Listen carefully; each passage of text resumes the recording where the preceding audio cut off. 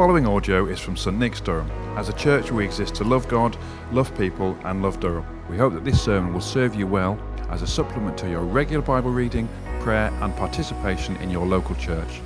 For more information about St Nick's, directions or resources, please visit stnicks.org.uk.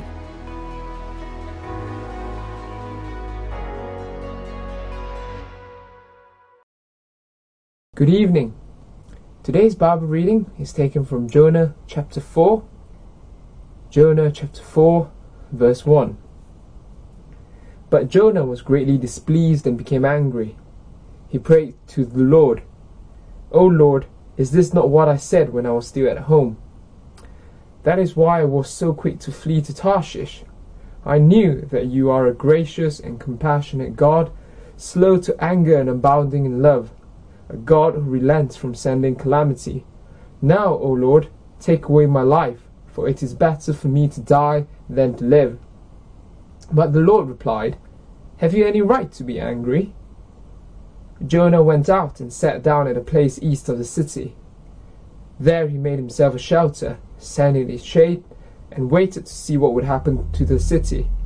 Then the Lord God provided a vine and made it grow up over Jonah to give shade for his head to ease his discomfort. And Jonah was very happy about the vine. But at dawn the next day, God provided a worm, which chewed the vine so that it withered. When the sun rose, God provided a scorching east wind, and the sun blazed on Jonah's head so that he grew faint. He wanted to die and said, "It would be better for me to die than to live." But God said to Jonah, "Do you have a right to be angry about the vine?" "I do," he said. "I am angry enough to die."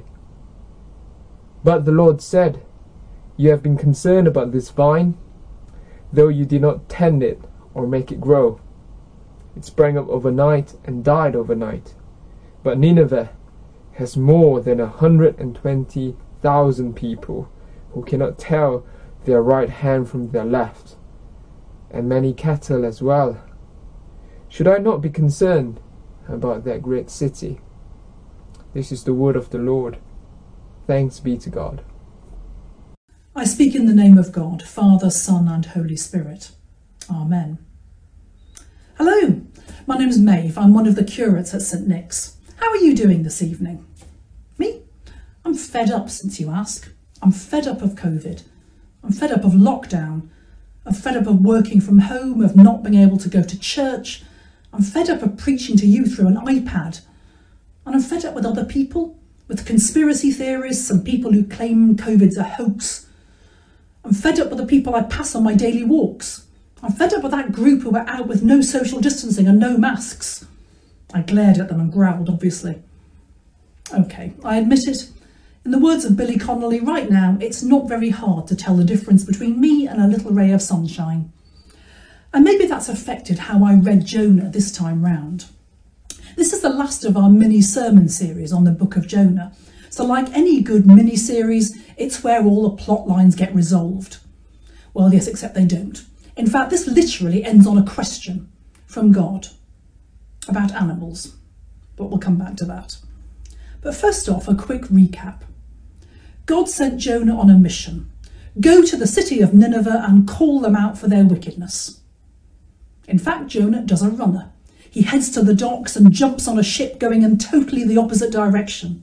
So God sends a huge storm over the sea, and Jonah ends up getting turfed overboard. But God sends a huge fish to swallow Jonah and save him from drowning. And after 3 days and nights in the belly of the fish vomits him onto the shore. And again, God sends Jonah to Nineveh, and this time he does go. And he warns the people that in 40 days the city will be overturned. So the Ninevites repent. Repent big time. Everyone from the king to the youngest citizen. Even the sheep and the goats fast and wear sackcloth. God relents and saves the city. What a result! Jonah must be thrilled. Well, not exactly. As today's reading starts, we hear, "To Jonah this seemed very wrong and he became angry." Now, any preacher I know will be thrilled to preach a sermon which caused one person to turn around, change their life and turn towards God. whereas Jonah's called out Nineveh and the whole city repented. Not just any city, the capital of the mighty and terrible Assyria, the kind of evil galactic empire of its day. And Jonah is angry. And boy, is he angry. It all comes pouring out. Seriously, God, what's the point threatening the bad people if you don't follow through? Don't you get it? They're bad people, evil. It's not good enough for them to say sorry and you go, well, all right, well, don't do it again then. No.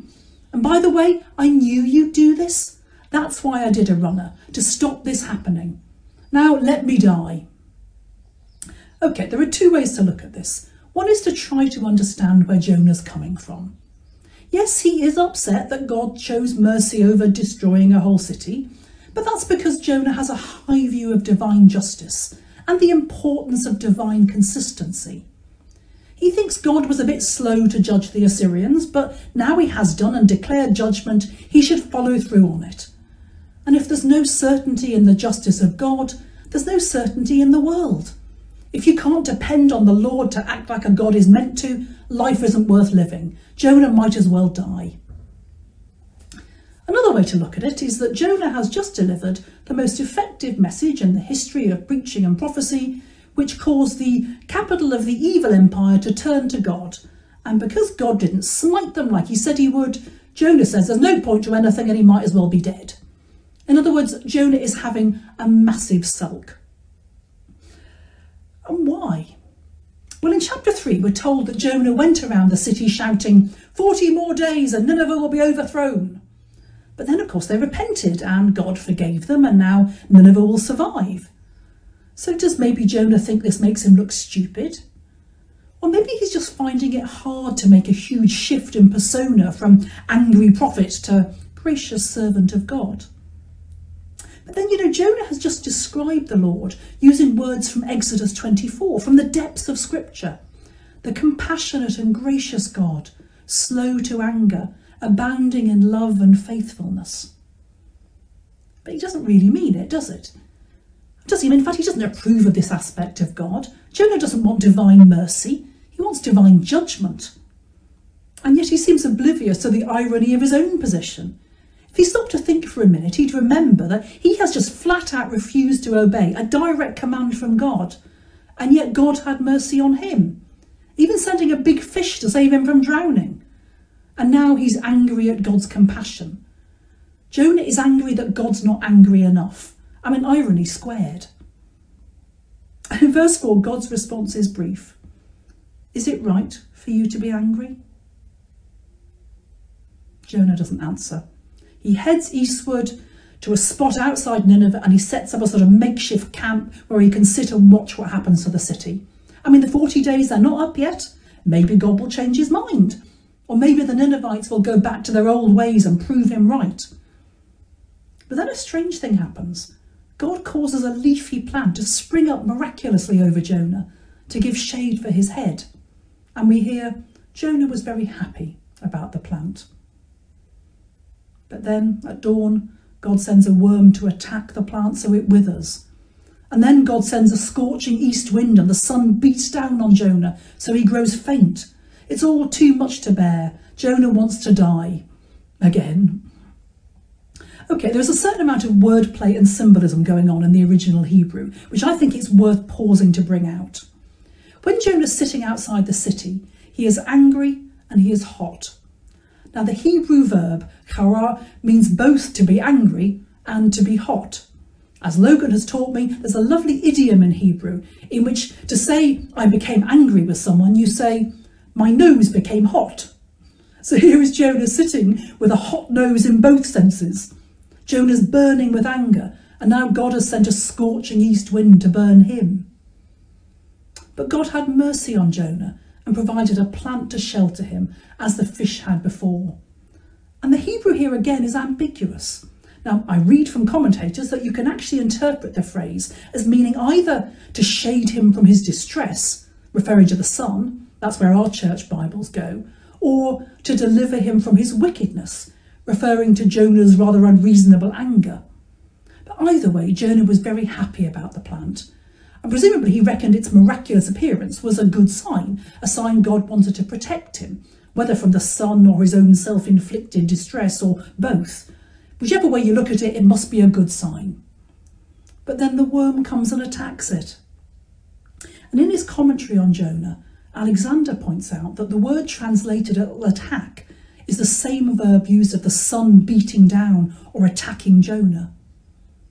And Simon, in his commentary, points out that verses 6 and 7 start almost identically, but they show two opposite aspects of God's nature, his ability to deliver and to destroy. As the one who gives life, he also has the right to bring it to an end. Jonah's had enough. He's so angry about the loss of the plant that he wants to die. And God says, is it right for you to be angry about the plant? And then God basically says, come on, Jonah, you're worried about this plant, even though you didn't plant it or nurture it. Now, of course, God knows Jonah wasn't even worried about the plant for its own sake, but what it meant to him. But the point is made. You worry about the plant, but you don't want me to worry about Nineveh with 120,000 people and the animals. And that's where the book of Jonah ends. It's not a tidy ending. We don't know what happens to Jonah next. But in 4 short chapters, we do know a lot has happened to him. He's tried to run away from God and failed. He's argued with God and lost. He's convinced himself he knew better than God. And he's realised his own frailty and limitations, that he's helpless before the raging sea or the beating sun or the fierce scorching east wind. Now, some Jewish commentaries on Jonah actually see it as a comedy, or at least a farce at least. And yet this story is also read in synagogues on Yom Kippur, the most solemn day of atonement. And both of those speak to me, because I think this story is at heart about 2 things. First, it's about who God is. Jonah thinks he knows better than God. He thinks he knows what is good and what is right better than God does. Better than the God who created him. Jonah's forgotten the most basic truth there is, that God is good, God is holy, God is true. By definition, God is what goodness and holiness and truth look like. And second, Jonah's forgotten he's a creature, utterly dependent on his creator. He's so sure he's right that he ignores God and tries to take matters into his own hands, believes he's in charge. And it doesn't go well, does it? I mean, the shipwreck, the big fish, the vomiting, the fainting, and even the thing that went well wasn't down to him. It was God that sent him to Nineveh. And if his mission was successful, it's because it was the word of God he was preaching, not the word of Jonah. Jonah can't make things happen on his own, as God demonstrates, quite practically. It was God who made the plant grow up. He's Lord of all that grows. It was God who sent the fish and the worm to do his bidding. He's Lord of all creatures. It was God who created all things and all people, including Jonah and all the people of Nineveh, all 120,000 of them, adults, children, animals, budgies, hamsters. And God chose to have mercy on the people of Nineveh because he loved them. So what does any of this mean for us? Now, I'm aware it may seem ridiculous to you that Jonah didn't want the people of Nineveh saved. But can you honestly say, that there is nobody that at some level you secretly think doesn't deserve God's mercy? Nobody? Not even the ones who drive you mad? The ones who behave badly? I mean, really badly? The ones who represent everything you hate?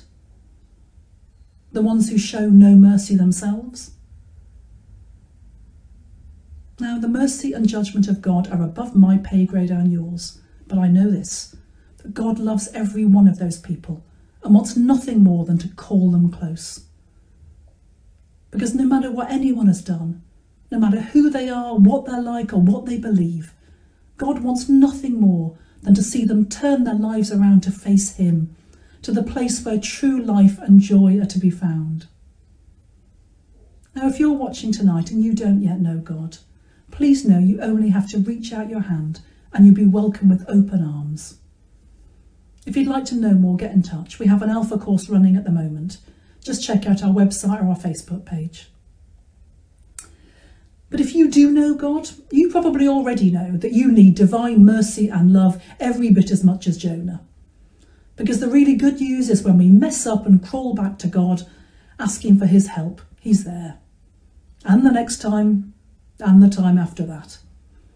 And I think that's the twin message of Jonah, as both truth and farce. The deep truth of the great love and mercy that God has for his creatures. And the farce of human messiness that shows just how much and how often we need that love and mercy. One final point struck me reading Jonah in lockdown. Recently, I've spoken to lots of people who are struggling. Some are feeling anxious, but others have been surprised at how angry they are. They say it's like being on a hair trigger. It takes almost nothing to set them off, that they snap at someone for the slightest offence. And I wonder if one of the deep impacts of lockdown is a loss of agency. I mean, we live in a world where we are encouraged to define ourselves and our identities by the choices we make, by the clothes we wear, the things we buy, the jobs we do, the places we go to, the friends we meet. And suddenly our worlds have shrunk and we get to make very few choices. And while key workers are out there on the front line, the rest of us are only allowed to leave the house once a day. And that can leave us feeling trapped and powerless, unable to choose anything, unable to control anything. But you know, Jonah thought he had all the freedom in the world. And where did it get him? All roads led to Nineveh. Because the real choice, the really important choice, was the one the Ninevites made, at least on that fateful day, whether or not to recognise God and to walk in his ways. And that's a choice we can make even in deepest lockdown. Whatever situation we're in and whatever challenges we face, it's a choice we make every day when we pray, even if all we do is sit for 2 minutes in silence and then say, God, I'm yours. That's a choice that shapes our identity as much-loved children of God. So in the next week, especially at those moments when you're feeling trapped or angry or miserable, remember these deep truths of Jonah. That God is good and that we are utterly dependent on him for every breath we take, for every moment of life. Because to know that and to trust God actually makes us completely safe and paradoxically truly free. Because the world and you are in really good hands. Amen. Thank you for listening to the St Nick's Durham podcast. If you'd like to hear more sermons and teaching like this, then subscribe wherever you get your podcasts. For more information about St Nick's, visit our website at stnicks.org.uk.